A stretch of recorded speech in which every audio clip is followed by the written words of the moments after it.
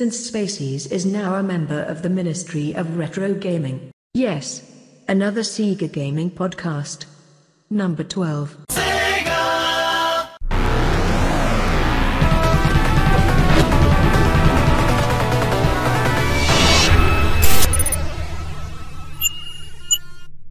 Since Spacies. G'day invaders, welcome to Since Spacies, and this is yes another bloody gaming podcast, and this is yes another Sega gaming podcast. This is to celebrate a year of podcasting here on the channel, and I am looking at a pretty epic lineup for this one. So I want to thank all the viewers for watching the podcast over the last year, and this is, I guess, my way of saying thank you to get these guys on the channel. And I'll just go through the guys that we've got. We've got Tim, a former Sega staff member from here at Sega Australia. G'day. We've got Lizzie the Hedgehog. Yay. We've got DJ Slope. Hey. And we've also got Al Nilsson from Sega of America, or formerly of Sega of America, and also formerly of Intellivision. That was something I didn't do research into looking at. I actually got an Intellivision buried away somewhere, and when I was a kid, that was a pretty epic system to take on Atari at the time. I've got good memories of that one. Let's go play some Frog Dog. So I'm just going to go through the intro questions. These are 3 questions that I ask everyone that are on the podcast for the first time. We'll go through these real quickly because we've got a lot of questions to get through, and I'm trying to make this an hour. Tim, first question for you. Yes. What was the very first game you had and the console you played it on? The first one I had was it was one of those generic Hamonix things. Yes. Where you had the cartridge on top and it just had Pong on it. Wow. That shows you my age, doesn't it? so that's what we had, and stepped up from that obviously to my history with Sega. Yeah, that's my first one.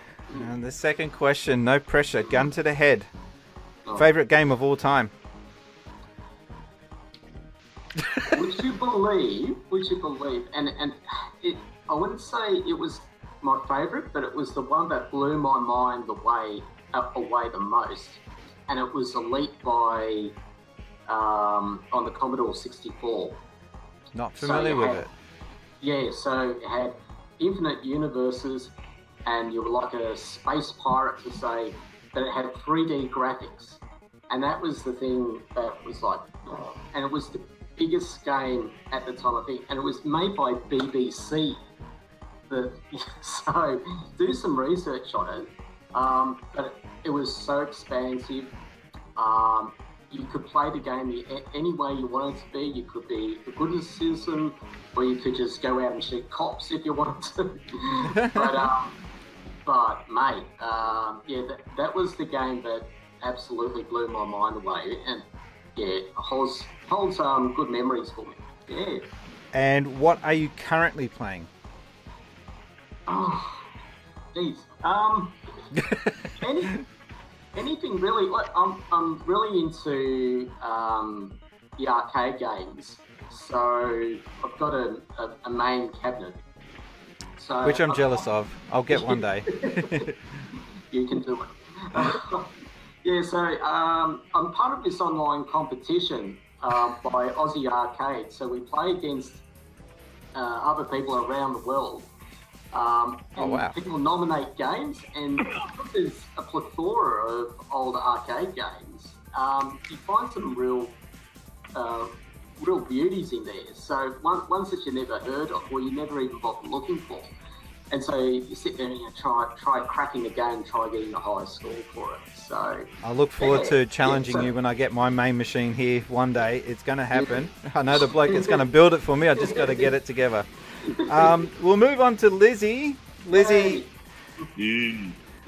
first game and the console that you played it on. Yeah, I remember I got this generic Pong game that Ah. took up the TV. Second one. And I can't remember the name of it because it was a generic one. Yeah. It was like a big giant controller, and you just choose a dial for tennis and 2 others, but it's the same thing, you know, the dot, no matter what you did. But that was my very first one. Okay. And then eventually it became the NES. Became Okay. second. Your favorite game of all time? I wonder. Which one though? Which one? Sonic 1. Which of the Marios? Sonic 1, okay. I wonder why. Well, actually, now we say I wonder why. What was it that blew you away about that game when you first played it? When I was back in 1993, I had a brain tumor removed, and to help me with recovery and help me with hand-eye coordination, it was actually the Sega Genesis controller I could actually grasp and hold. And the game that they had was Sonic 1. So my very first game was Sonic 1. Kept me happy. Really helped me with recovery. That's so Oh, cool. that's pretty impressive. That's cool. What are you currently playing at the moment, though? Shantae and the Pirates. Oh, yes. love that I game. love that. Is such a cool series that it just keeps going and going and going. I And really need to play those games. I've not played those games. you've not played. You should get on it. If you like Wonder I Boy, know. if you like Wonder Boy and Munsterland, you're gonna really dig the Shantae series. It's just such a good series. Bit Castlevania-ish. Like you got to track back and forth, or Metroid-ish. Got to track back and Metroidvania. forth. Yeah, but no, it's great graphic style. The music is just so memorable, and it still sells on today. And it's one of the most expensive Game Boy Color games, which Oh yeah. that goes for quite a penny because it came out at the end of the Game Boy Color's life cycle. Dan, still go slow. Yeah, so I actually don't know the answer to this one. Your first game and console, and the reason why I say I don't know the answer, I watch all your videos, but I can't recall you ever talking about this. No. I think I've brought it up a couple of times in random podcasts, but I don't think I've ever done a video on it. Maybe I will. Yes, it's actually not a console. It was a home computer, the Amstrad. So for anybody out there, the Amstrad CPC 464. So people that don't know that, that's Alan Sugar, which is the British Donald Trump equivalent in The Apprentice, when he was in The Apprentice. You could have Not used as a better president. example, but okay.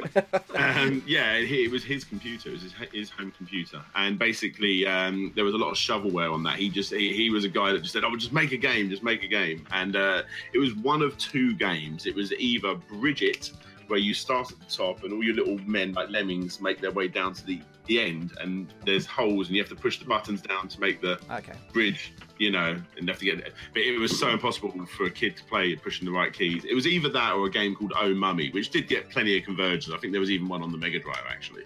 Yeah, it was one of those 2 games.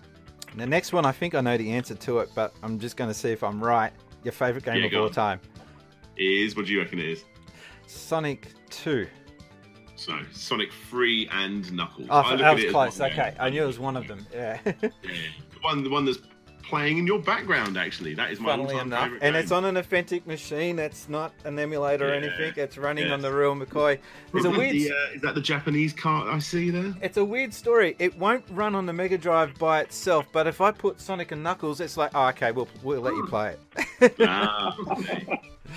But yeah, Sonic 3 and Knuckles, definitely my all-time favourite game. Blew me away. And I know you're a very busy man. I know what it's like to run a YouTube channel. Yours must be so much more time-consuming than even mine is. Pretty hardcore. But do you get time to play games? Because I don't. I do, thanks to the Switch. Yeah, that's the thing I play on the most. I'm normally just sitting in my car, not while driving, on my lunch break, playing on this. I've just finished Sonic Mania with all 5 characters, so I've literally just this second finished that. But I'll do a little shout out actually, because the game I have literally just started playing today is a game called, I don't even know if it's out yet, called Fox and Forests. Wow. Little indie game for the Switch. I've literally started. I've only played about an hour of it, but I'm quite enjoying it. Is that a Zelda type one that I think I've seen been talked about? Oh no, it's different. I don't know. It's not coming out on a physical release. This is actually the soundtrack with a code in, and some bumper stickers. Check this out. Man, you get all the cool stuff. This is the first time an indie guy has ever gone to the level of sending this sort of thing to me, but I would really appreciate it. Yeah, it's like a Wonder Boy game. I'm playing that's quite good fun. Okay, and all right, so we'll move on to Al now. What was your first console? Or are you giving it away with the hat? No, it actually goes back before that.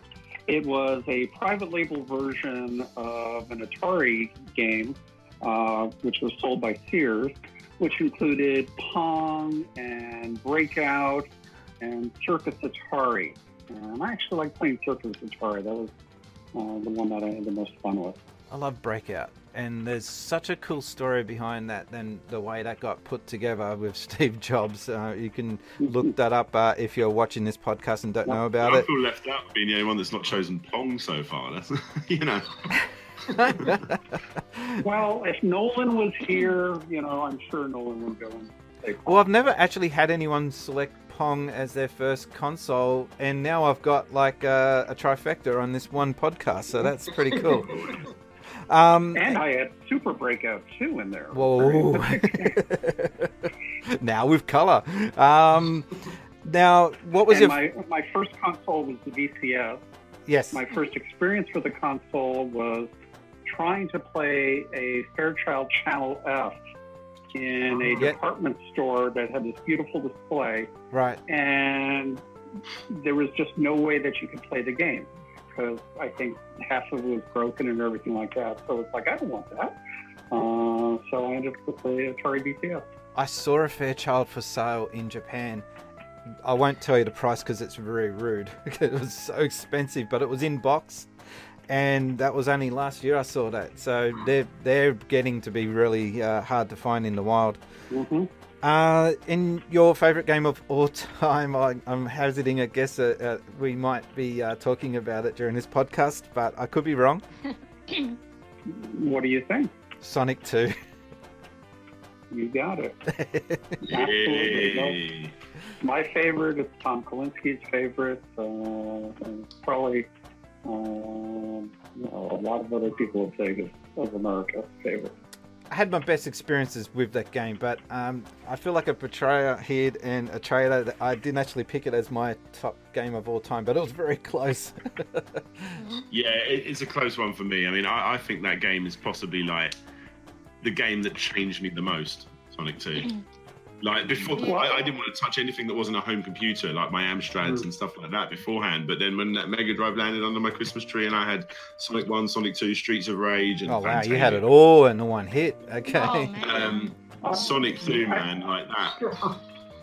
I think the Sonic game that had the biggest impact on me was when I was in Japan and I saw the first in-development version of Sonic on a dev system that Naka and everyone was working on.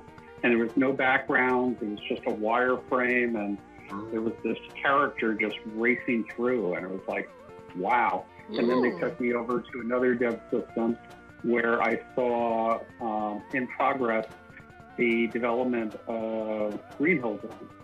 Wow. It's like, okay, you go together and you're still going to get that speed, and it was, Naka said absolutely. Can you help clear something up that's been bothering me? That's and Tim, you might even be able to chime in on this.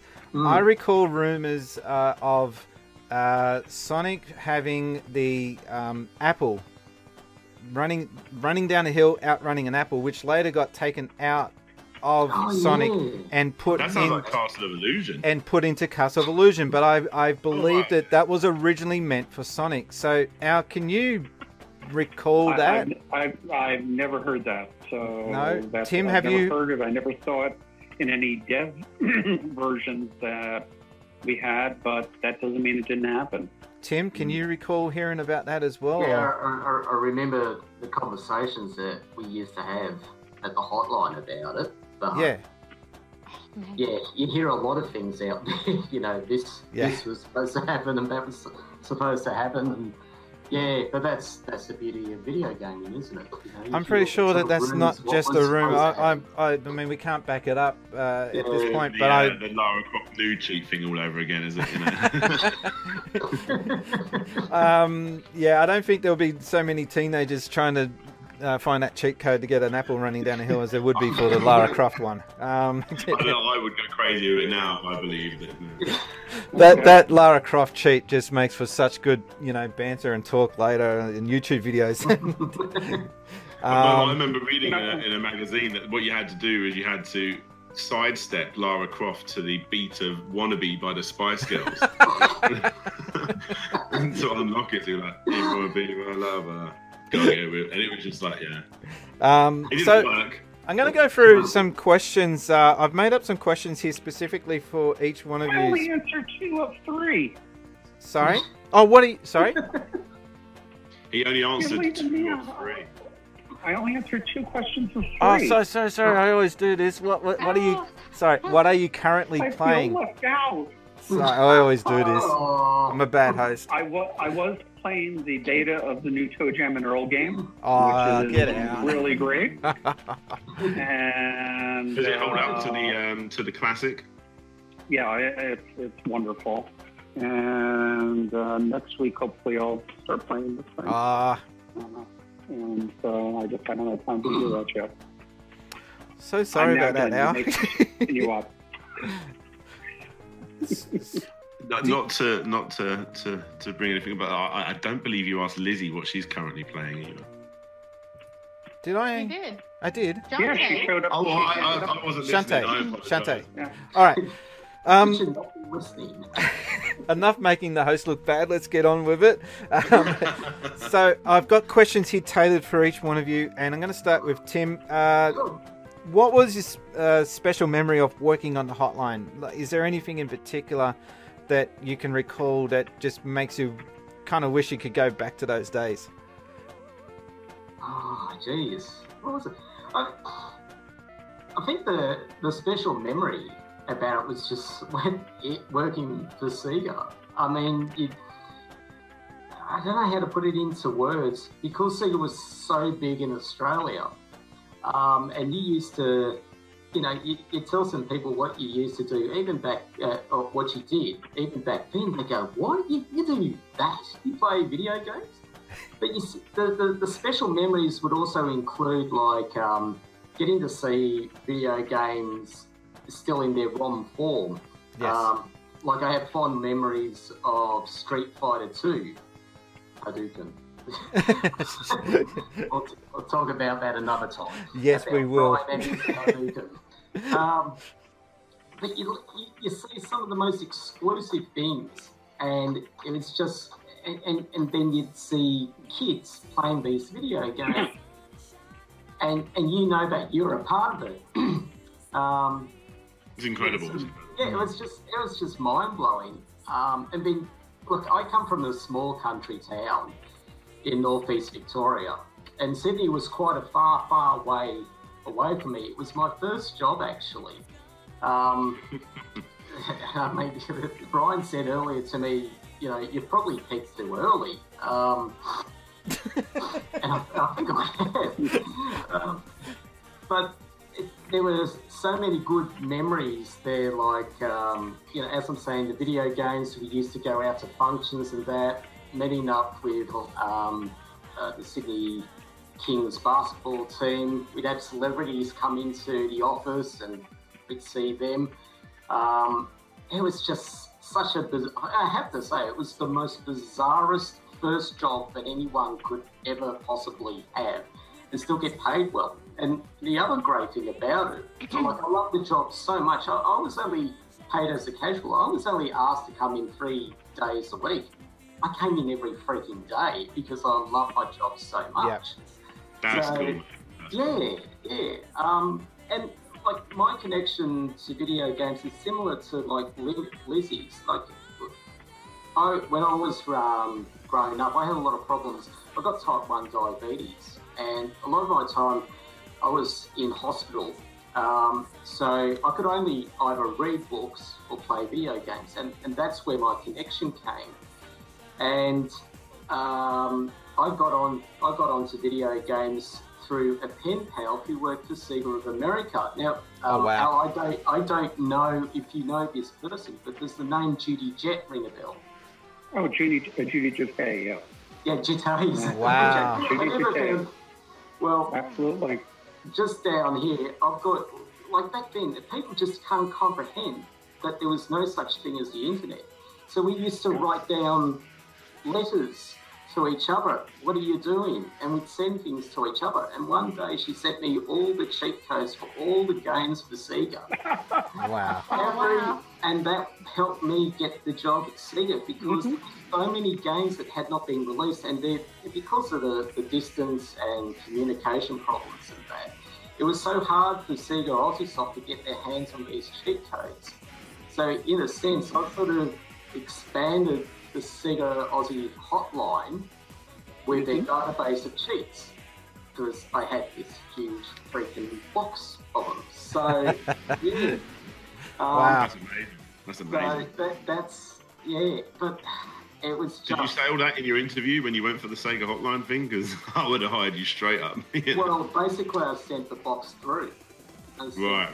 With me, and I got a job interview. And look, it wasn't easy getting up to Sydney because back in the 90s, it cost so freaking much. But Greyhound? Did you do Greyhound or? No, went by plane. Went from Albury Airport and went to Sydney. And wow. Cost a load, and thanks to Mum and Dad. But yeah. Wow, you got to chase your dreams, and that's a great example. And that's it, and that's what I do today. Like I teach long-term unemployed, and I always tell them, if you're good at something, chase that. I was good at video games, so I landed the perfect job, and I'm forever grateful for it. Yeah. So, Lizzie, real simple question for you, and I don't know if you're going to be prepared to answer. We'll see. Why? Okay. Why Sega? Why did I pick Sega? Yeah. Well, like I said, my first my first was Nintendo. Sega was actually second, but you made the right choice. You made the right choice eventually. You know, if you realize that Genesis does what Nintendo don't, you made the right choice. Exactly. The Genesis did what Nintendo don't. They helped me recover faster. They helped me hold a controller. I learned to do things quicker. And through Sonic, I started to copycat Sonic because I was see Sonic run. And since I just had my brain tumor surgery, she's doing it I had now. to get up and do everything over again. I had to do everything over again. So when I saw Sonic running, and through like the old TV shows and comics, I kind of wanted to do what Sonic did. So when Sonic ate chili dogs, I wanted to try chili dogs too. When I saw Sonic running, I wanted to get up, walk, and run. And I wanted to beat Sonic 1. I wanted to beat Sonic 2. I remember in the old Nintendo magazines, there was a boy who said that he beat the whole game and he played Hidden Palazone. I could never get Hidden Palazone. I was determined to get every ring. I would get perfect bonuses on every level, perfect bonuses in the in special stages, everything perfect. I thought if you got perfect on everything, it would unlock. Never happened. Nope. Never did. So I stayed with Sega because eventually Battletoads came, and I loved Battletoads on the NES. So when I saw Battletoads on Sega, I was happy. I had the Lion King. I had all these wonderful games, but mostly Sonic. I mean, I hate Sonic 3D Blast, but I love everything prior. Yeah. Yeah, kind of. I mentioned it in, I think, a review that I did for Sonic Mania, just the last review I did, where I said that Sonic Mania Plus was kind of like what Sega could have put out if they had have stuck with the 2D format of Sonic. Yeah. And the Saturn never got a 2D platformer from Sonic, and I'm thinking this would have been the game that they would have released on that system, I think.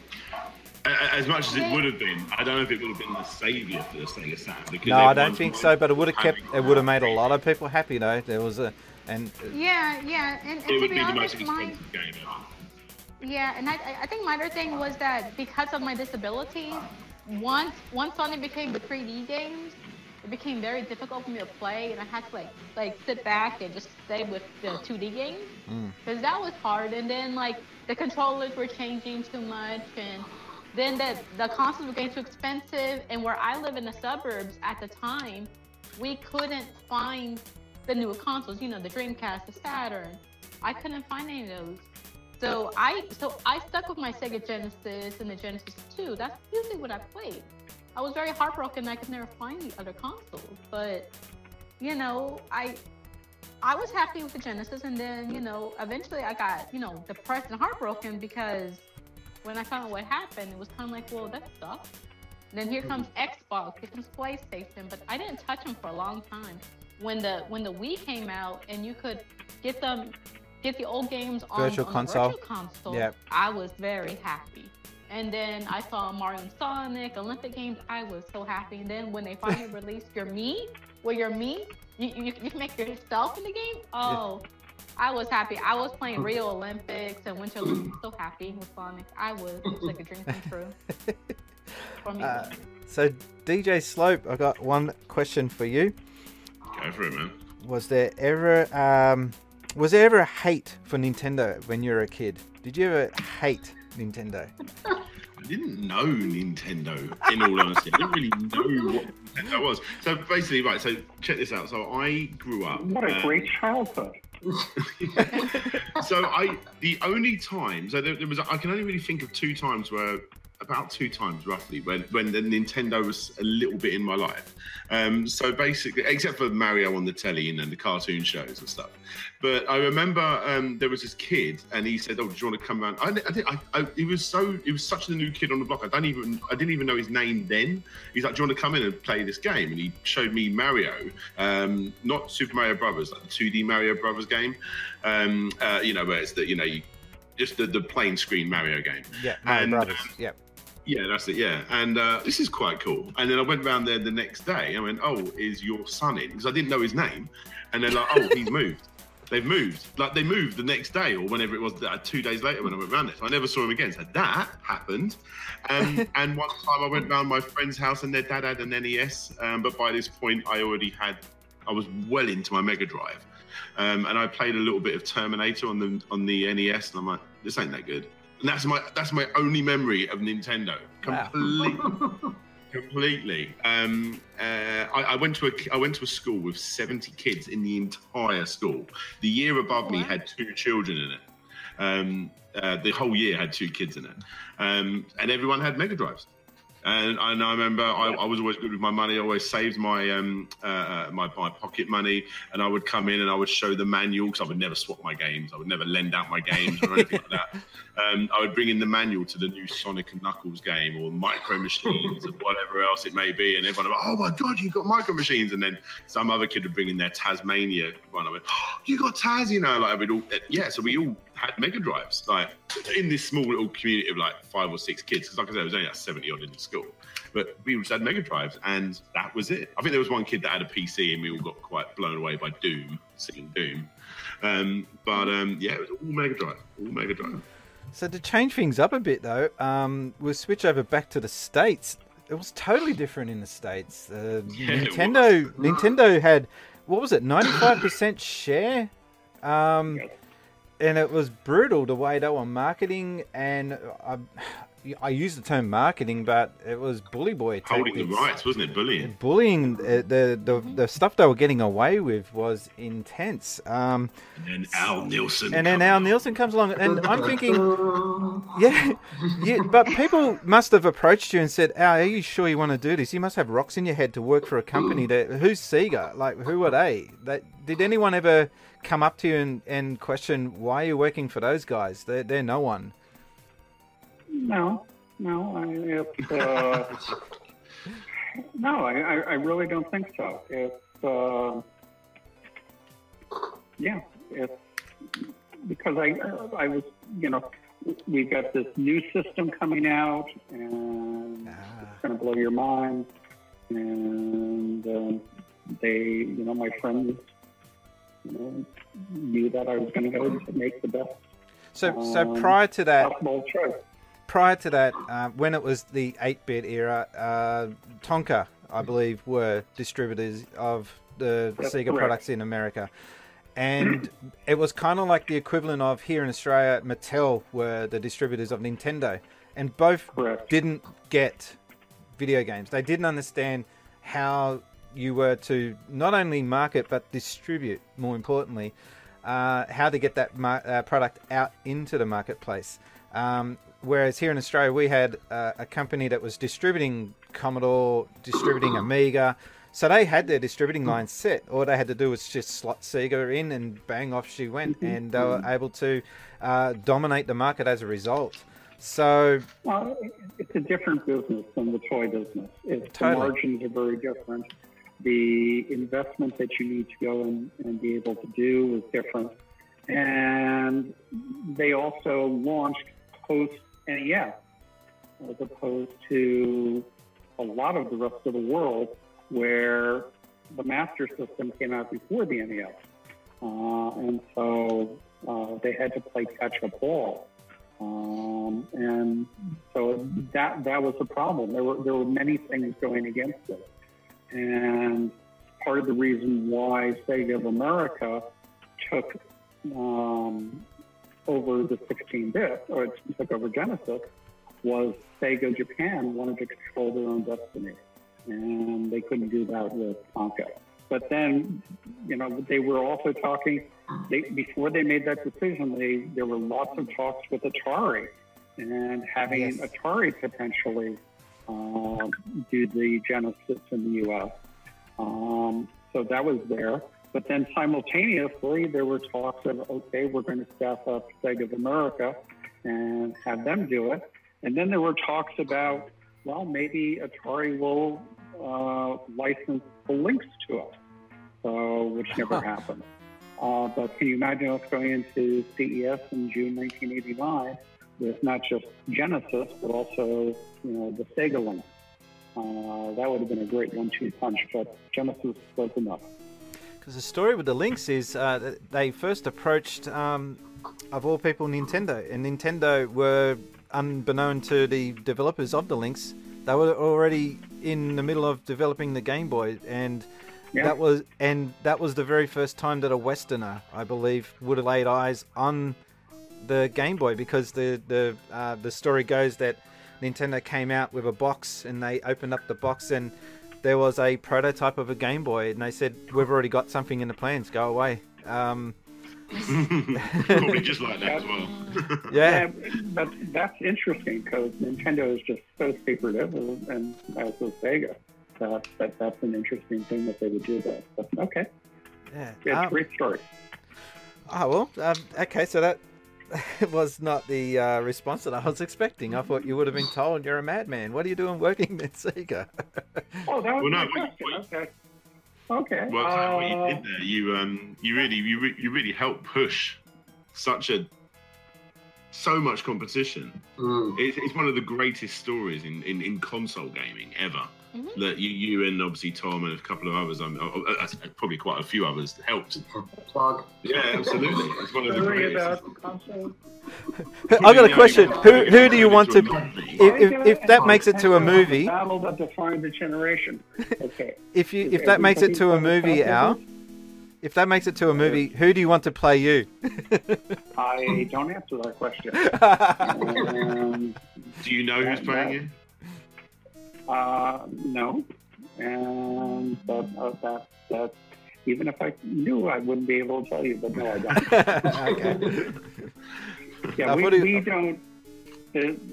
All of us, who are in the book, we that's one thing that we really don't talk about except to each other, because we don't want to influence in either a good or a bad way. Okay, no, that's fair enough. Let it play its own course. That's pretty cool. By the way, before we go on, I want to tip my hat, and we'll just take it off, and to the hotline people, or as they were the game counselors, because at SOA, the game counselors were a very important part of our business, and not just for talking to the consumers out there. Every week, I tried to go and sit down with them and spend an hour, and I'd bring my team with me, because I was getting feedback from what the consumers were saying. And so, there was no internet. As you were talking about, the conversations with Judy Jate and having to go, mail things back and forth. This talking with the game counselors was a way to get instant feedback. And we also sometimes would go and say, why don't you go and ask them this? And just, it was something interesting about a game that was coming out. And I didn't tell the game counselors what it was, just to see what kind of feedback there was. So it was a very important part of it. And, just a great group of people. And I'm happy to, I'll put it in the hat on. That's better. Oh, man. I remember when I was younger, I used to call the hotline, the one here in America, all the time. Yep. I'd be so happy because you would hear Sega, and then you could press this button, you could talk to someone live. I would be so happy. And then when the phone bill would come, my dad would be like, you called Sega again? You called Sega again? I go, yes. He goes, why'd you call him at 3 a.m? I go, I just called just to hear Sega. And he's like, sorry, there's no one available. But still, I loved it. I don't know if we had anything like it in the UK. We probably did, but... Well, there you go. If anyone's watching this, leave a comment down below if you ever called up a Sega hotline or Nintendo hotline if you were that way, inclined. We used to prank the Nintendo hotline. I don't know about you, Tim, but I know I did. Yes, we know you did. Now I can talk about the Nintendo hotline because we did the Sega version of the mall store with Sonic versus Mario. Yeah. And our first stop happened to be in Seattle. We were about 5 miles from Nintendo's headquarters. And the game counselors from Nintendo would come. They had these really great leather jackets. I have to go and say, they were great. And they said Nintendo game counselor on the back. And they came in, thinking that they were going to go and disrupt the thing, and by walking into our exhibit, and people would want to start talking about them. All the people who were there were ignoring them and just playing Genesis and Sonic and voting in Sonic versus Mario. Wow. It's we weren't anywhere near as professional as what America were, and I'm sure Tim can back me up on that. That's a seriously ballsy move. That is. Yeah, it wasn't professional. No, anything but. And the reason why I say that is because there is a video going around about the day in the life of a Sega hotliner in America. And it's a documentary, and it goes for about half an hour. And I watched that, and my jaw was on the ground with the difference. They had clock in, clock out. We didn't have any of that. They had set folders that were given to them. They had set tasks. We just kind of did what we felt needed to be done. We didn't have any real guidance, I think, in hindsight. Yeah, but that was also back in the day with Australian working culture. Like the whole clock in, clock out thing wasn't I don't think it was that strong back then. No. It was sort of starting. Yeah, just turn up on time. That was pretty much all we asked. U.S. labor laws are a little strict. But I turned up every day to work. Sega, when I first joined it, was, we had a VP of sales, we had a acting president, we had a controller, and we had a small repair shop for Sega Master System, and then we had 15 game counselors. So Sega America back in early '89 was only about 20 people. And the game counselors were in this one room and just doing it. And then as we kept getting bigger, they kept getting bigger. And There's one particular moment in Sega of America's history that fascinates me, and that is the moment that it got announced that you had 51% share. That was a big, big deal. And the story that I've heard was that you guys were organising a big barbecue or cookout or something like that to celebrate it. That would have been massive if that happened.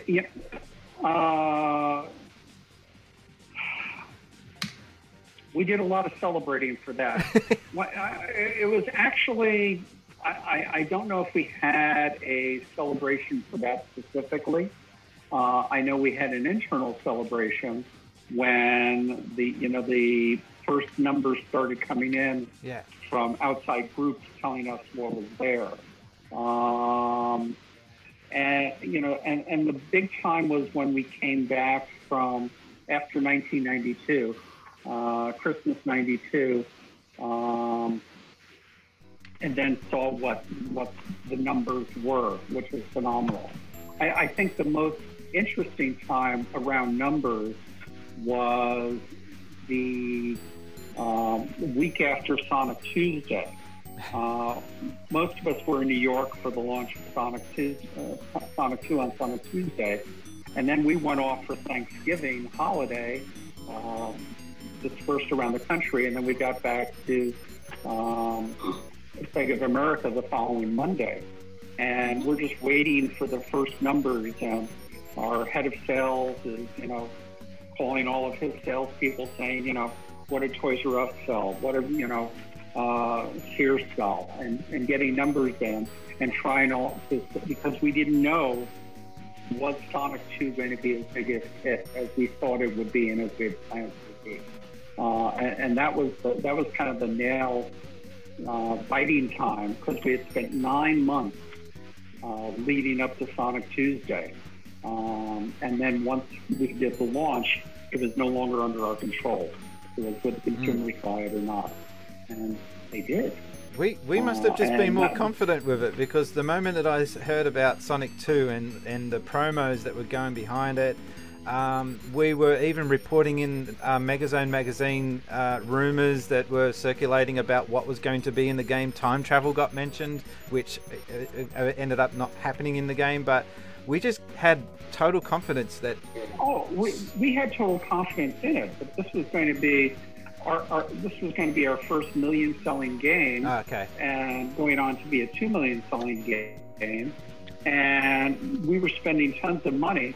But more importantly is that it's not just selling the cartridge, because the big thing is, would the cartridges sell Genesis systems? Okay. Because the software drives the hardware. Okay. And Sonic 2 was the key to our beating Nintendo. And that was the key to getting the 65% market share, was Sonic 2, as well as a bunch of our other titles for the year. But Sonic 2 was the big part of it. And that is what we needed to know. Were people not just buying the cartridge, but were they buying Genesis systems? Because we needed the Genesis system to go and, put the guy who was number one out of sight and put us in the number one spot. And luckily it happened. But yeah, you just hope that everything that you're doing is going to go and lead up to that. It's the strange thing is after we did the launch and at a Toys R Us in New York City, we all went and said goodbye to each other, and we went out there, and all of the work that we had been going crazy about, working long hours to make it work, nothing else that we could do could decide whether it was going to work or not. And so we were just hoping. And then the very tense moment, I bet. Yeah. And it wasn't Genesis systems. It wasn't just Sonic 2, but it was also Genesis systems. And that was the big thing, because that's what made the difference between us being number 2 and, being the number 1. These days in business, they talk about disruptive companies and disrupting industry. And we really disrupted the industry. We took somebody who had 95% market share and became the leader in 3 years. It was just incredible. Coming from an Australian point of view, it's just so strange to hear it polarized, totally opposite. We were totally dominating it here in Australia. But Sonic 2 was a huge event. I've actually still got my cartridge, and this is before the artwork was available.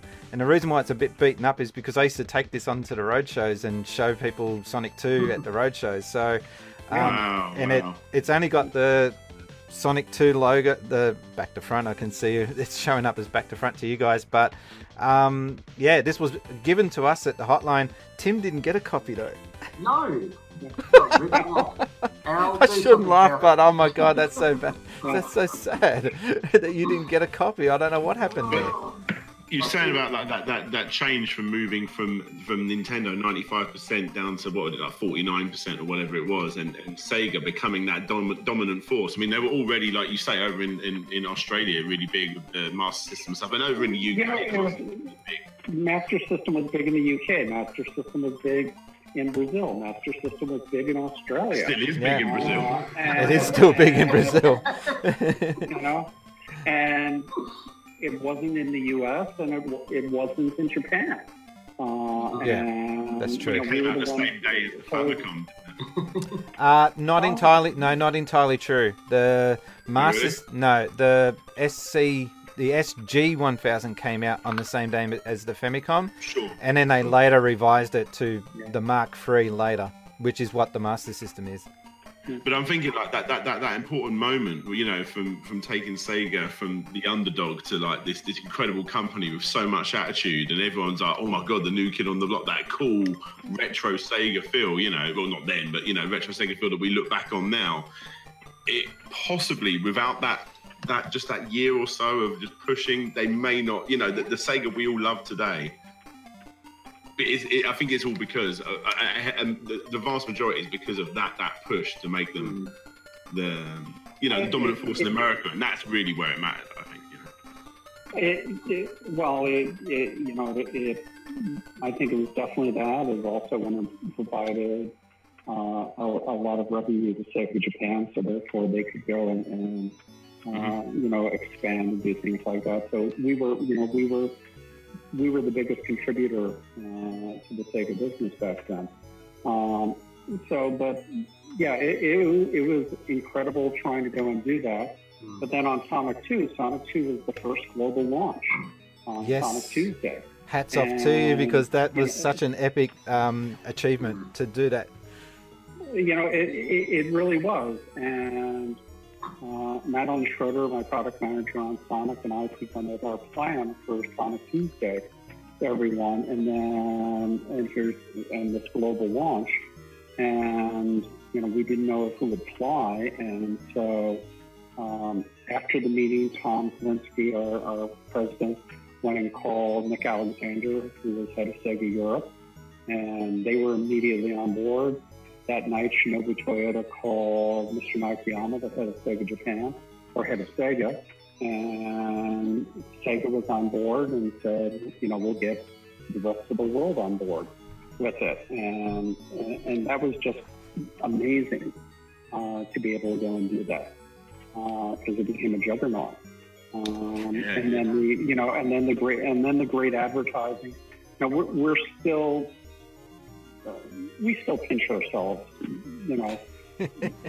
when people start talking about Genesis does what Nintendo don't, or Welcome to the Next Level, or the great ads like the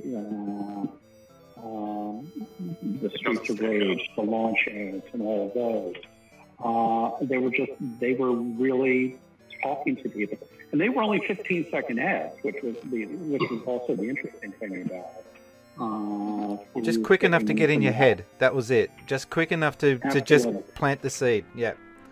Well, what was actually interesting was we had done research, and I'm sorry to get into business stuff, and we found that a 15-second commercial had 80% of the takeaway of a 30-second commercial. And so that was great. And 15-second commercials were half the price. And so we were able to run twice as many commercials for the same dollar. And you have to remember, for every dollar of marketing I had, Nintendo had 10.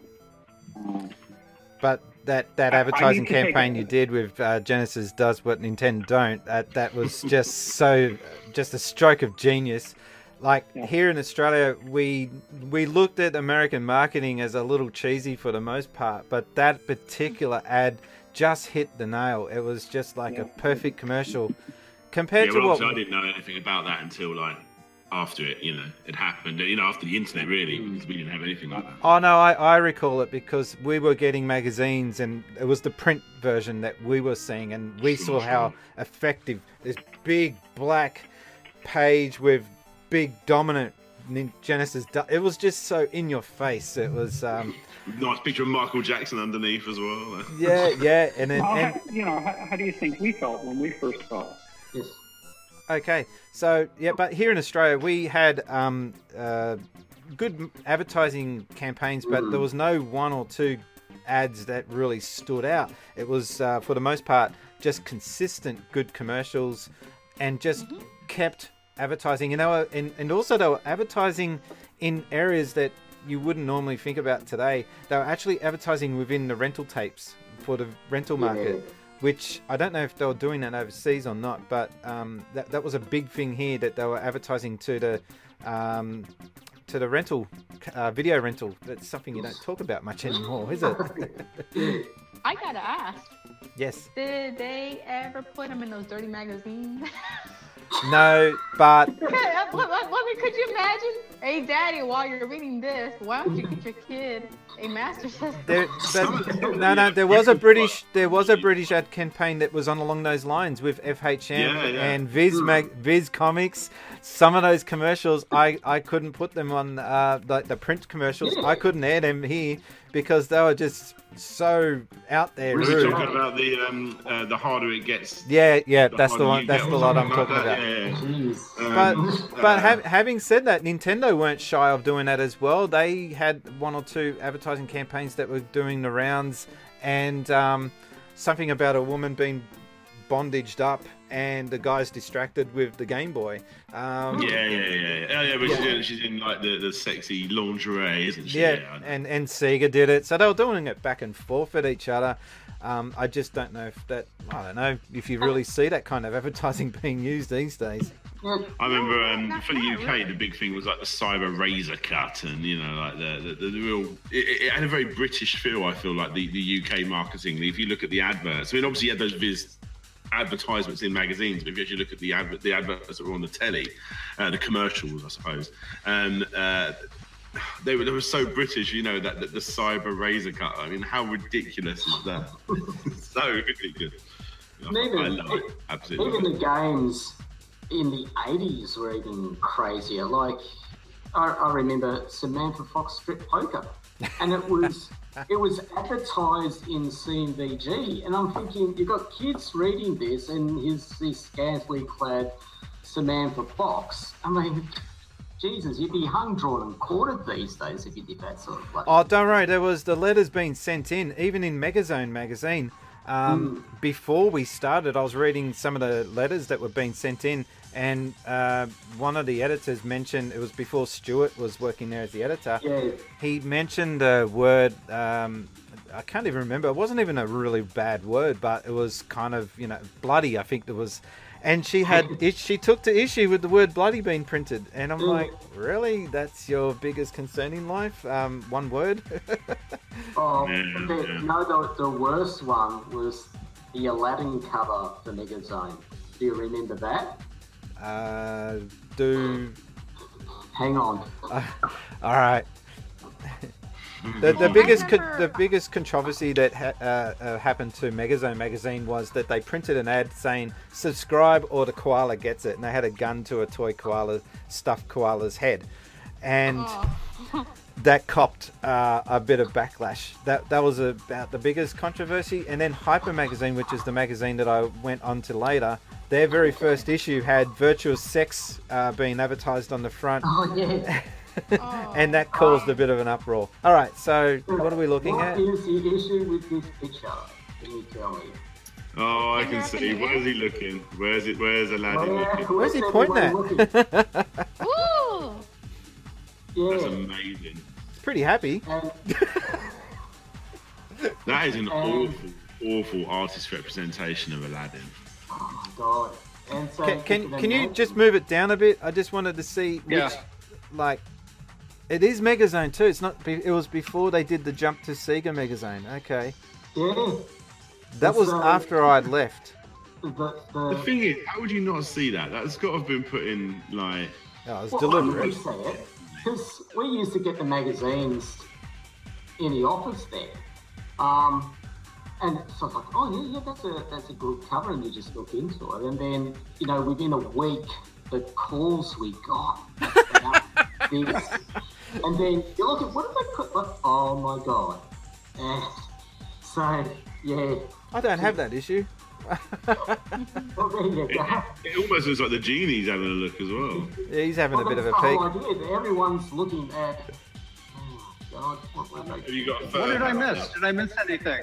Okay. Oh no, we were just talking about lewd advertising campaigns that were happening across the pond. That probably wouldn't have gone far in America, I don't think. Well, you know, the important thing about advertising is it has to really go and match the culture of the particular area that it's going to be.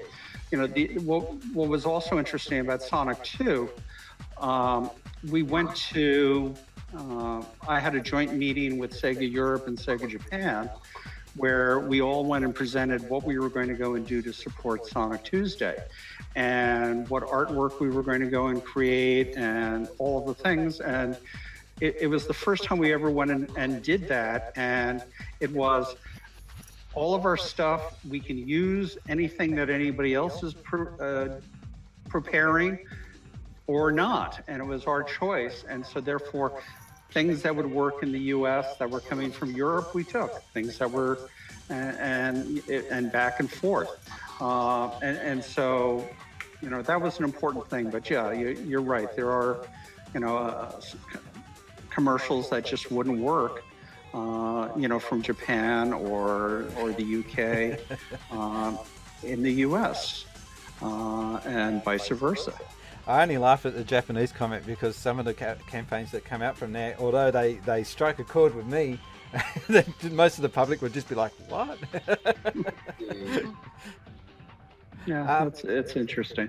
So I do have some questions from the internet. I did have some questions on my own, but I thought you guys pretty much touched on what I was going to ask anyway. So we'll just move to the Twitter questions that I've got here. One of them is, if Al was to be offered a job to come back to Sega, would you take the job? Al? Oh, please do. That was the answer I was expecting. You know, well, first of all, if I was to go back to Sega, I'd want the entire old team, because it wasn't me, it wasn't Tom, it wasn't Diane, it wasn't Madeline, it wasn't Dave. You know, we were a team, and that's what enabled us to go and do that. And we all went and said that it's the best job we ever had. Wow. And we'd work together with each other in an instant. So that would be there. Sega of America just announced 2 days ago, I guess, a new CEO. Yes, I saw that. Ian Cullen. And I wish him all the best of luck. He's former THQ and former is it Activision or no? That was no. Acclaim. I knew it was A. Yeah, that's right. So I do have another question. This one's aimed at you, DJ Slope. So for those that don't know, DJ Slope is a big YouTuber. Well, he's getting bigger. And this is a question in relation to your YouTube channel. What keeps you going when you have days when you can't be asked making videos or doing content?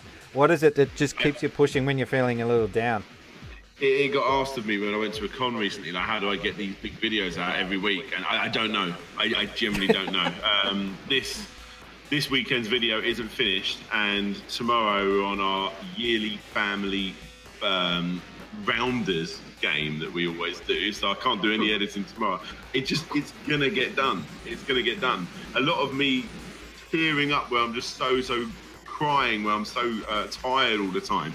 I just work throughout the night to get them finished, and I haven't got an answer. I just keep going. I don't stop, and I love doing it. You know, I love researching classic stuff. I love researching all that sort of thing. You know. This is a question for Al. Did you ever own a Nintendo console while working for Sega? Sega owned Nintendo consoles. So, you know, we had all of them that's there. I personally did not. Okay, so the answer is no. I'll let you in on a little secret. While working, and Tim, I think you can back me up on this. While working at the hotline, I was playing Street Fighter 2 on the Super Nintendo while taking calls. Yes. Yeah, Wow. you did. Yeah. Okay, That's probably why you left before me. No, that's not the truth. Because I pushed you out. No, that's not the truth. Surely that's you need to be getting a warning or something for that, don't you? The Somehow I CEO don't would think walk you would have past. lasted long at SOA. The CEO would walk past. He saw it. Nothing was said. Didn't care. So I don't know. You've got to understand the enemy. That was what I was going to answer if I ever got approached. I've got a question, another one for Al. They're asking, do you still keep in contact with Paul Ruse and Paul Rio? I'm sorry, the pronunciation's butchered there. And well, he's asking, what did you think of the console wars? Well, obviously you do think about it because you got the book there with you. You mean this? Yeah, but you mean this one? Yes. I gotta read it. I still haven't read it. Why haven't you read it or listened to it on Audible? Because I lived it. I was living it. Well, but this talks about Sega of America, Okay. so the details there. But and it's available in Russian, Italian, Spanish, Portuguese, Japanese. I think it's coming out in French. Is it on Kindle?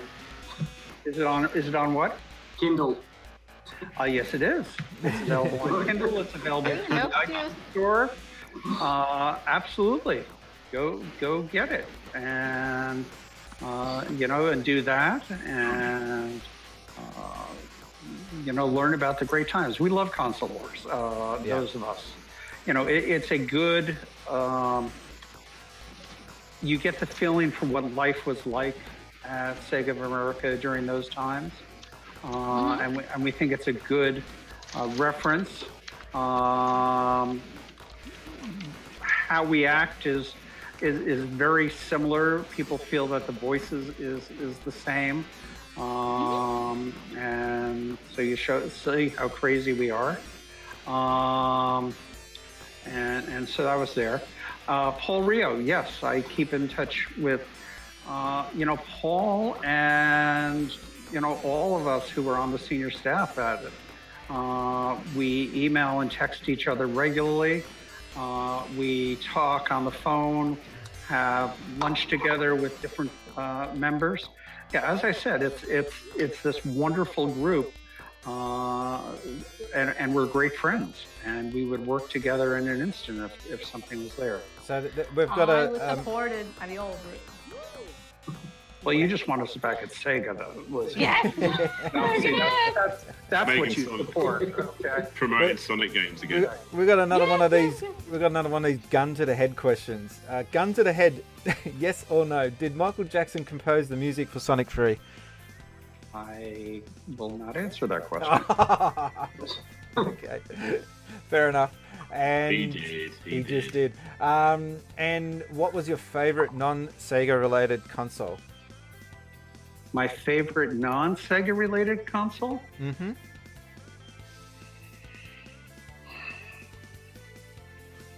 You know, Of the time, actually. of the time. Well, you know, it's.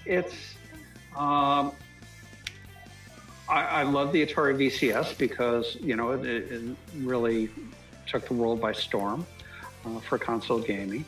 But then I also love Intellivision because I went to work for them.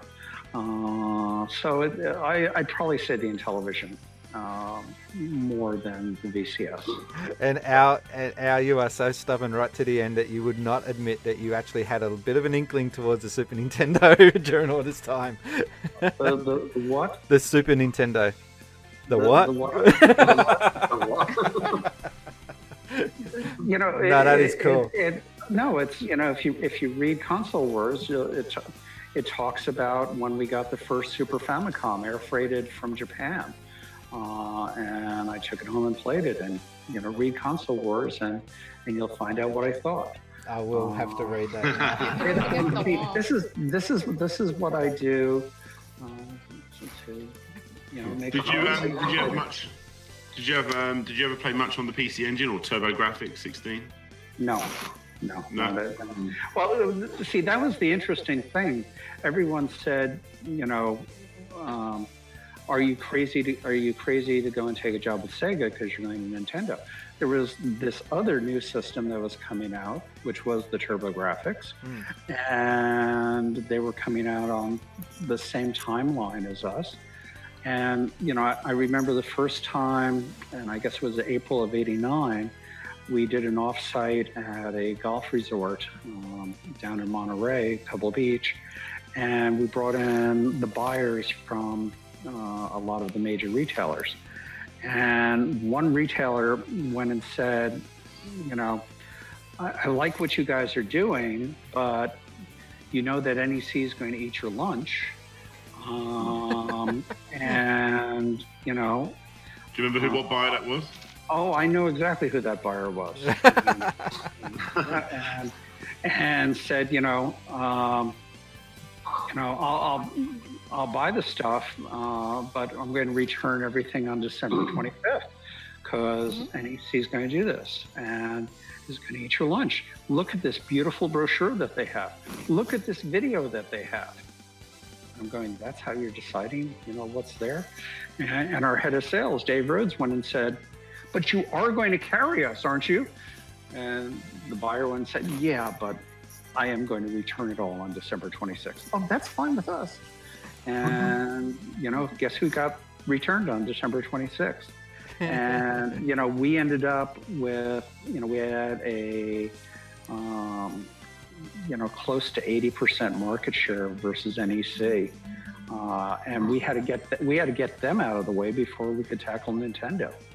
And that's the thing that everybody forgets. So they weren't just anything. They weren't just a minor distraction. They for a moment there looked like they could have been a bigger player.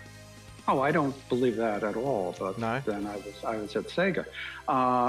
We thought that we believed in what we were doing, and I think they were more worried about us because every time I would announce something, 2 days later they'd announce the same thing. We're going to be doing a mall tour. We're doing a mall tour.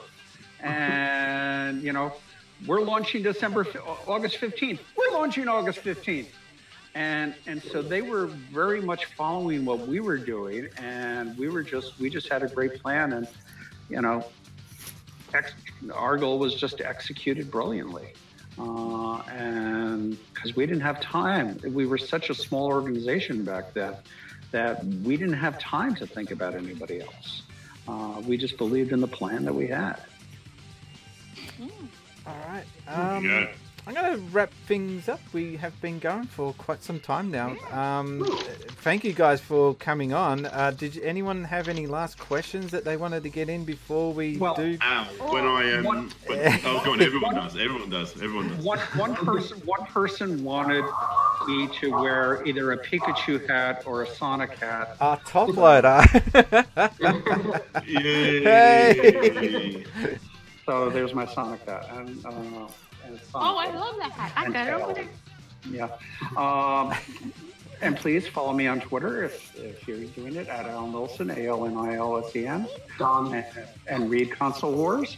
And what other questions do you have for me? I'm happy to answer questions while you're here. I remember when I looked up, I'm going on a podcast with Alan Nilsen. I'm like, oh, this is amazing. I already knew who you were, but I did a little search. And then in the Google images, in the second or third line down, there's a picture of you right next to Michael Jackson. Oh, yes. That was an awesome picture. Working with Michael was one of the most amazing things. I was Sega's liaison between Michael and Sega. And so I would always go and be meeting with him, and I got to stay at the Neverland Ranch. That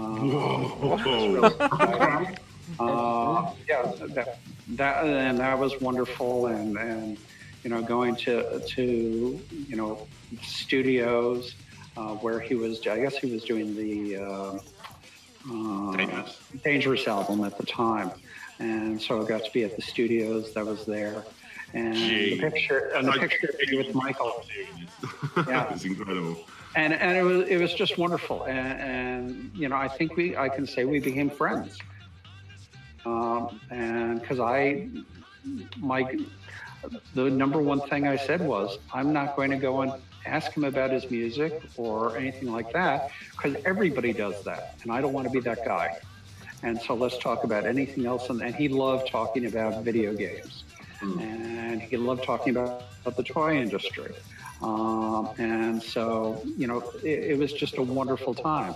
And what we would always do is, I needed to approve advertising or approve, game builds and things like that. So we'd get that done. And then we just go and sit and talk for a couple of hours. Wow. And that was, one of the most amazing experiences in my life. And that photo of Michael is from the very first day that I met him. Oh wow! Okay. Yeah. Okay. And did you ever like play up some games? Was there ever like some 2-player Sonic 2 going on with you and Michael Jackson? No, we didn't go and do that. The game, what I would do is I'd come in and I'd bring the latest build. And so I would play the game to show him what the changes were, whether it was the changes in the music, the changes in the level. And he was somebody who, he was on Moonwalker, and he was both Moonwalker, the arcade game, and Moonwalker, the home Genesis, game. Yeah. And if you search my Twitter feed, and I'll probably do that, you'll see some of the original storyboards I have from the Moonwalker arcade game. So another reason to follow me on Twitter. I got a quick question because I have watched DJ Slope's history of Michael Jackson. I think that was and there was one thing that you brought up in that video was that I bet you he said that the Master System version, Michael Jackson wouldn't even be aware of that even existing. Would that be true? I think it was the home computer version. No, the Master System. I specifically remember you mentioning it was the Master System. Oh, okay. Would he have even known that was a thing? Al? I think you're making me think here. Okay, you're talking back to 1990. Yeah. That's 28 years ago. I'm old. My mind's going. Michael knew about. I'm sure he knew about it, because he would have. Yeah, he had to approve it. I think he definitely knew about it. Okay.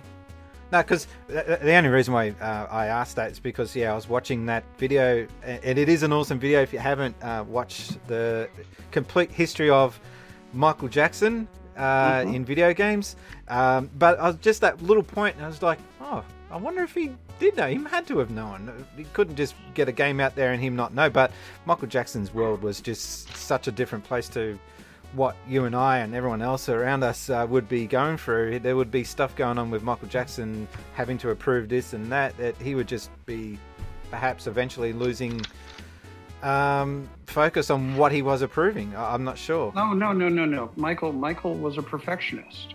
And okay. Michael would go and say, here's what I want. And, going down to here's what I want in the music. And here's how I want the difference in the music to be done. Or here's things, instead of having this move, I want this move to be in there. And so he was very much involved in the development of it. And I told him if the music thing doesn't work out for him, I'd be happy to hire him as a producer. But somehow the music thing took off. So Yeah, funny never that. got to say that. Well, I'm struggling. I'm trying to quickly look up now, and I can't remember what it's called. And it's actually something that I missed out on my Michael Jackson game video. But there was a Michael Jackson, I believe, I may be wrong, but I believe it was a Sega collaboration. That it was basically in was it the SG-1 sort of ride? Yes, it was in Sega World of Australia, where he actually was the pilot. It only lasted he was the pilot or something. It only lasted a very short amount of time. There is some on-screen, handy cam footage found on YouTube. No, that was a thing. That is confirmed. After my time. Yeah. Oh, okay.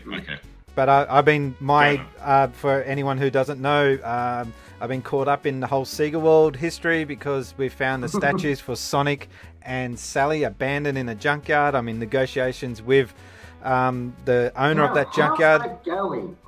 It's not going. The guy is just so difficult to deal with. It's just, he wants vintage antique automotive sort of memorabilia. So, and anytime I offer him anything, he's 5 minutes later with a reply saying, nah, replica. Whoa. Send me over there. I'll talk to him. Give me that. And in the meantime, these statues sit abandoned in the open. But the reason why I'm mentioning that is that because I'm so caught up in the history of Sega World, which I only went to once, but I've got a lot of people. I got a lot of people sending me in photos of when they were there. I'm still getting people sending in photos of Sonic's statue when it was in its prime. And one person mentioned that their experience with going to the ride, and they said that it was weird seeing Michael Jackson being our pilot in this ride. So it's a very specific memory for some people. When I say weird, it was just unexpected is what I meant by that. It just it's like, oh my God, it's Michael. he's going to be our pilot. Michael loves Sega. He just loves Sega. He loved going to Sega Japan and hanging out in their R&D group. He would come to Sega of America and go and see what we were doing in it. He was just a major Sega fan. And there's a lot of photos to back that up. Yeah. One thing that's always played on my mind is, and I know you're probably not going to answer this, Al, but the whole Michael Jackson Sonic 3 thing, the biggest rumor, the reason why it didn't go ahead was because Michael Jackson wasn't happy with the sound of the Mega Drive in Sonic 3 or Sonic and Knuckles. Now, my issue with that is the fact that he obviously would have agreed on the Moonwalker game for the Mega Drive, and that was his own music. It should obviously be a lot more attached to his own personal songs. So what was Michael Jackson's response to how the Mega Drive sounded on that original Moonwalker game? And the arcade version. Mike liked the sound. He spent a lot of time working on the sound, and he would give me detailed notes on utilizing a lot of music production terms that I had no idea what they meant. Okay. And which was really interesting. Wow. And I have to go and explain this to Japan. And he says, just write down exactly what I'm saying. Okay? They will understand. This is musician talk, I guess. And they will understand, and that's there. And so I would go and do that and, send a fax over to Sega Japan, and a few weeks later we'd get another build. I'd go see Michael, and it's like, yep, that's what I wanted. Wow. So, he was... I think he understood the limitations of what Genesis could go and do, though he kept pushing for us to be able to do that, and also on what the arcade game could go and do. And so, I don't think, I'm sure Michael would have loved if, it had CD quality and everything like that, but he was happy. Fair enough. He approved it. Well, yeah, he approved it. I know they had a lot of trouble with the home computer versions of Moonwalker as well. They had to basically the entire music ended up getting sent back, and they had to completely redo the whole thing with a stopwatch. Michael Jackson actually sent over people to the UK to basically sit there with a stopwatch and time one of his songs, and then time one of the computer songs to make sure it was absolutely perfect. Wow. And as I was told by one of the developers on that. Okay. Anything else I can answer before we close this out? Oh, well, this kind of goes towards us here in America, but there's a really cool console wars kind of thing going on. McDonald's Happy Meals have Mario toys, but Subway has Sonic toys. Oh, I didn't At the same time. This is so cool. They actually gave me this poster. I didn't steal it, they gave it to me. Okay. But check it out. They gave me this. So Subways here in America have Sonic toys right now. And McDonald's has Mario. So pretty cool little console war thing. I've got a really quick question. Sorry, Al. What was your initial reaction when you saw that Sonic and Mario were going to finally star in a game together, and it was a racing game, like a running racing game? You know what I'm talking about? Sonic at the Olympics, Mario and Sonic. Oh, I understand that. There were a lot of strange feelings among the Sega of America group. But then, as you know, how can anybody beat Sonic when it comes to racing? Especially when you're a plumber. Fact point that. He was a plumber at that time. The toll belt no, he's not. No, they reverted back. They reverted back that he is still a plumber. So. Oh, he is a plumber. He is a plumber. Again. Yeah, again. Okay. It was only for a week. He's a golf I don't keep up on Mario. Okay. And so please forgive me for that slight to his occupation. And so it's very exciting. But, it's a very strange thing to see the two together. Finally, Mario and Sonic together in a game, and they put them in a running game. It was like, what? It's like putting them in a plumbing competition. It just doesn't make sense. Why would you ever do that? The one thing Sonic can absolutely obliterate everybody in the world at, then they put him against Mario, this fat little plumber. It doesn't make sense. It's very strange for us, but I think the moment for me was when I saw licensed by Nintendo and then the Sega logo come up. That just made me feel gutted.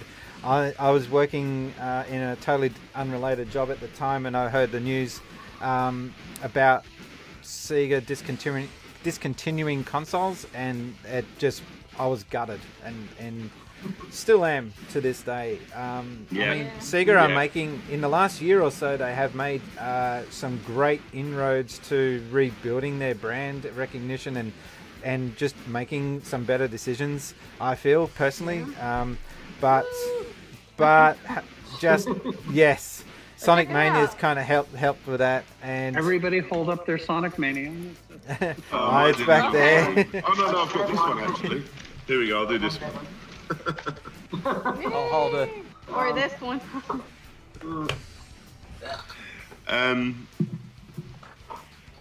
That was really painful because basically a lot of my friends, I got new friends after I left school, and all of those guys were Nintendo kids back in the day, and so it was always Sega versus Nintendo, my Dreamcast versus their, I don't know, what was it, the N64, I suppose at the time, GameCube-esque. And I remember when I got, what game was it? It was Sonic. It was a demo for Sonic Heroes for the for the GameCube. And I put it in. I think it was just a DVD video, actually. But it played, and it came up, and I just saw the Sega logo. And it went Nintendo. And I was like, oh. I could imagine your mates just staring over at you. And, the burn. Sitting on the end of the bed, because I was the big Sonic fan. I was just sitting on the end of the bed in my mate's bedroom, and all my other friends are in like this sort of like wedding line down here, and every single one of their heads just like turned around at me. I don't have any of those games. I don't know why it's there. Yeah, I think most of, once again, the old SOA stuff. I don't think any of us own any of those systems. I'm pretty sure about that. We're forbidden from having them? No, we're not forbidden from having them. We just see no reason to have them because we've got our Genesis systems and our Game Gears. Well, yeah, as I big, have my own little. I was probably, and Tim, you can probably help me and back this up. I was a big Nintendo. Sorry, did I just say that? I was a big Sega head, and I had my own fanzine before starting at the Hotline. Yeah, and I was really huge into Sega. But having said that, I'm a gamer first. And I've been playing since Space Invaders. Hence the name of the channel. So I don't really have it's never stopped me from buying another competitor's console. But I do have. I mean, if you would ask me what's my favorite company, it's always been Sega. Yeah, that's the same with me. Yeah, it's always games first. There are classic Nintendo games that I didn't have back in the day, but I've now gone back to play, aka things like Super Metroid, that would be in my top 10 games of all time. Absolutely. But yeah, Sega are the ones that I just love learning about, and the ones that I grew up with, and the ones I want to know more about. And I did call some burn recently. I posted up an empty shelf with just nothing but the brickwork behind it showing, and I said, this is my NES collection, and and that got a bit of burn. I mean, I'm looking forward to buying eventually one day an NES and buying one or two games for it, but it's just never been personally a console that excited me. I respect Super Mario Brothers and Super Mario Brothers 3, 2 not so much. As games, but there was never anything on that system that made me go, oh geez, you know what, I've got to have that system. But from a collector's point of view, yeah, I might explore that back catalogue of the NES games, but I was always happy with Sega Master System, and I just felt that I always Master System is better. I always felt that the Master the present company, I generally did think it was a better console. And I had the SC3000 before it, so I just was so in the Sega zone, so to speak, that I didn't see any need to get... the thing that changed me was F-Zero for Super Nintendo. That was a game that I looked at and went, okay, now they're doing something that has got my attention. So that was the first game that made me look at Nintendo in a different light. But then you got to ask yourself, the best F-Zero game is a game made by Sega. Yes. And we've come full circle. And I always remember seeing that because, I had all my friends like, oh, where's Sega now, Dan? Where's Sega now? But I remember when Sega started putting out games on the GameCube and the original Xbox, two massive competitive consoles. The best games in those original days were Sega games. What was the best game? Or probably one of the very best games on the GameCube on its launch was definitely Monkey Ball. Like, everyone went crazy. And that was originally going to be a Dreamcast game, Everyone went out and bought Sonic Adventure DX, for all its flaws. I actually really, really like the Sonic Adventure games. And, and everyone went crazy. Look how expensive Skies of Arcadia Legends is now and stuff like that, and then you move over to Jet Set Radio Future on the Xbox and the Sega GT games and Panzer Dragoon Auto, they showed, and ToeJam and L3, they showed that they were still making like the very best games. But yeah, that was all originally going to be on the Dreamcast. Well, just on that point, then I got one last question: Would a Sega Nintendo collaboration or takeover, would that make your skin crawl? For me, I think it would. Yeah, I'm trying to think how that would work. It'd be sad, but it wouldn't make my skin crawl. I mean, sadly, you see companies come and go, and the day is going to happen. Maybe not in our lifetime, but it's going to eventually happen to Nintendo. Somebody will take over them. I mean, Google wants to get into console games. Lifetime. Not in our lifetime. I will go on record and say that Nintendo got so much money in the bank. They don't need buying out. They're fine. I do see it though. I mean, like there are examples. Like I said, that F-Zero thing. Nintendo. to credit to Nintendo, they decided what else could we possibly do to F-Zero, and they gave it to Sega, who make the very best arcade racers in the world, and they still have done. It was a ballsy move, yeah. And they've done it, and they generally did, and that's why there's never been another F-Zero. And Shigeru Miyamoto has been on record and actually said that they can't do better than that. Not because they can't do better than Sega. There's nothing else to explore with that franchise. That is the best that game series could be. Add online multiplayer and stuff like that. There's really nothing else you could do. It's more courses. Yeah, exactly. But and then if you look at the other end, I know technically who make the Pokemon games? What are they called? Game Freak. Game Freak. Yep. Game Freak. Or the Game Pokemon Freak Company as well. They make that Sega game a few years ago, Tempo the Badass Elephant, and that was a fantastic game. It didn't get any kind of recognition that it deserved. And that's, again, sort of the other way around. I know Game Freak aren't 100% Nintendo, but you get my, you know, it could work. It could work. And I would, a little bit of me would like to see what Nintendo would do with some of Sega's classic Ristar franchises and a few things like that. Yeah. But, Stop. But that's just, you know, the mind-boggling. Stop. Well, I mean, yeah, but the reason I say that now is because no one's done anything with Ristar since that one incredible game. Yeah. I understand that, but stop. Stop. All right. So, Al, once again, where can we find you on Twitter? At Al Nilsen, ALNILSEN. Okay. What about you, DJ Slope? Where can we find you on Twitter and also on the YouTubes? Type Slope's Game Room into any search engine: YouTube, Facebook, Twitter, Instagram, whatever. You'll find Discord. Yes, of course. And are you on? No, not Snapchat. Instagram. Are you on that as well?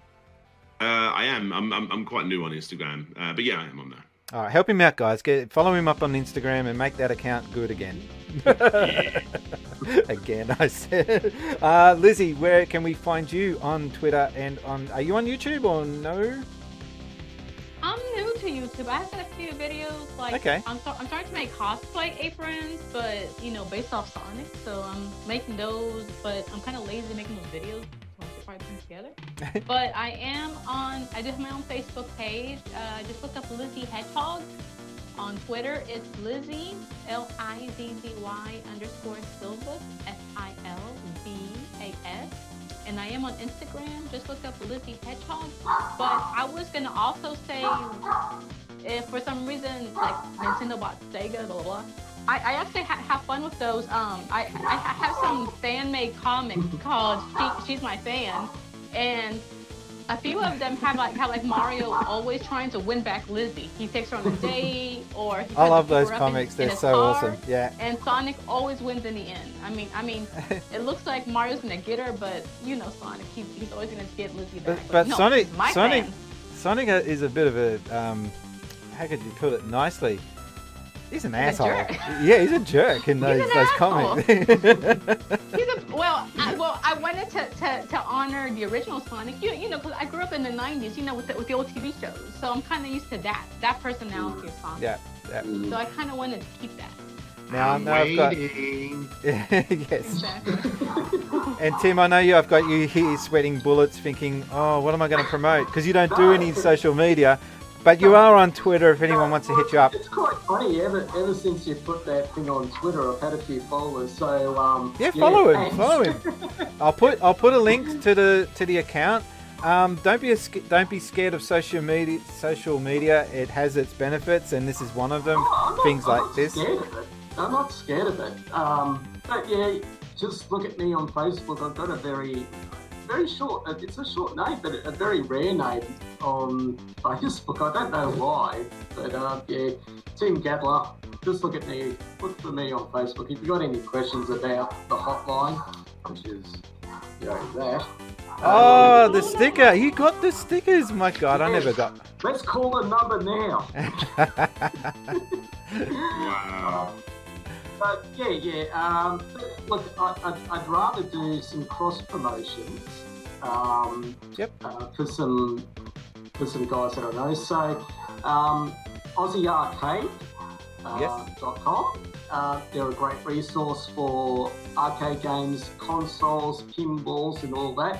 And as I mentioned earlier, earlier on, they do an online around the world tournament playing all random arcade games. So if you like your main games, go there.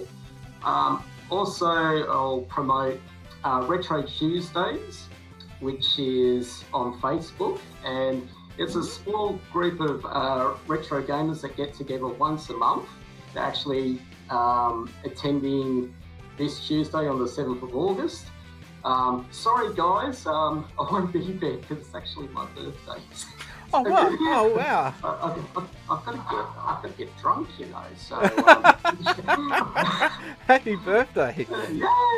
Yeah, bloody old. Oh, hang on a sec. Yeah. So. What's he doing? Okay. What's that mean? Hang on. Happy birthday! Happy birthday! Oh, yay!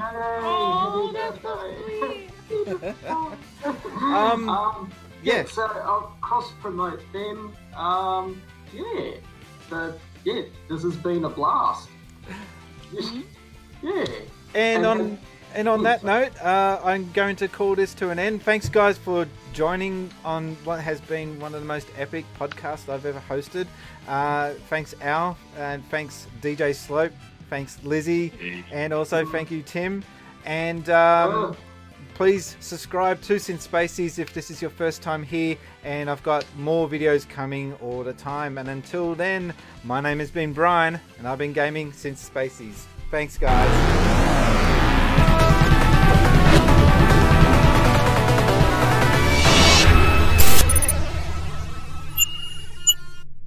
Synspaces.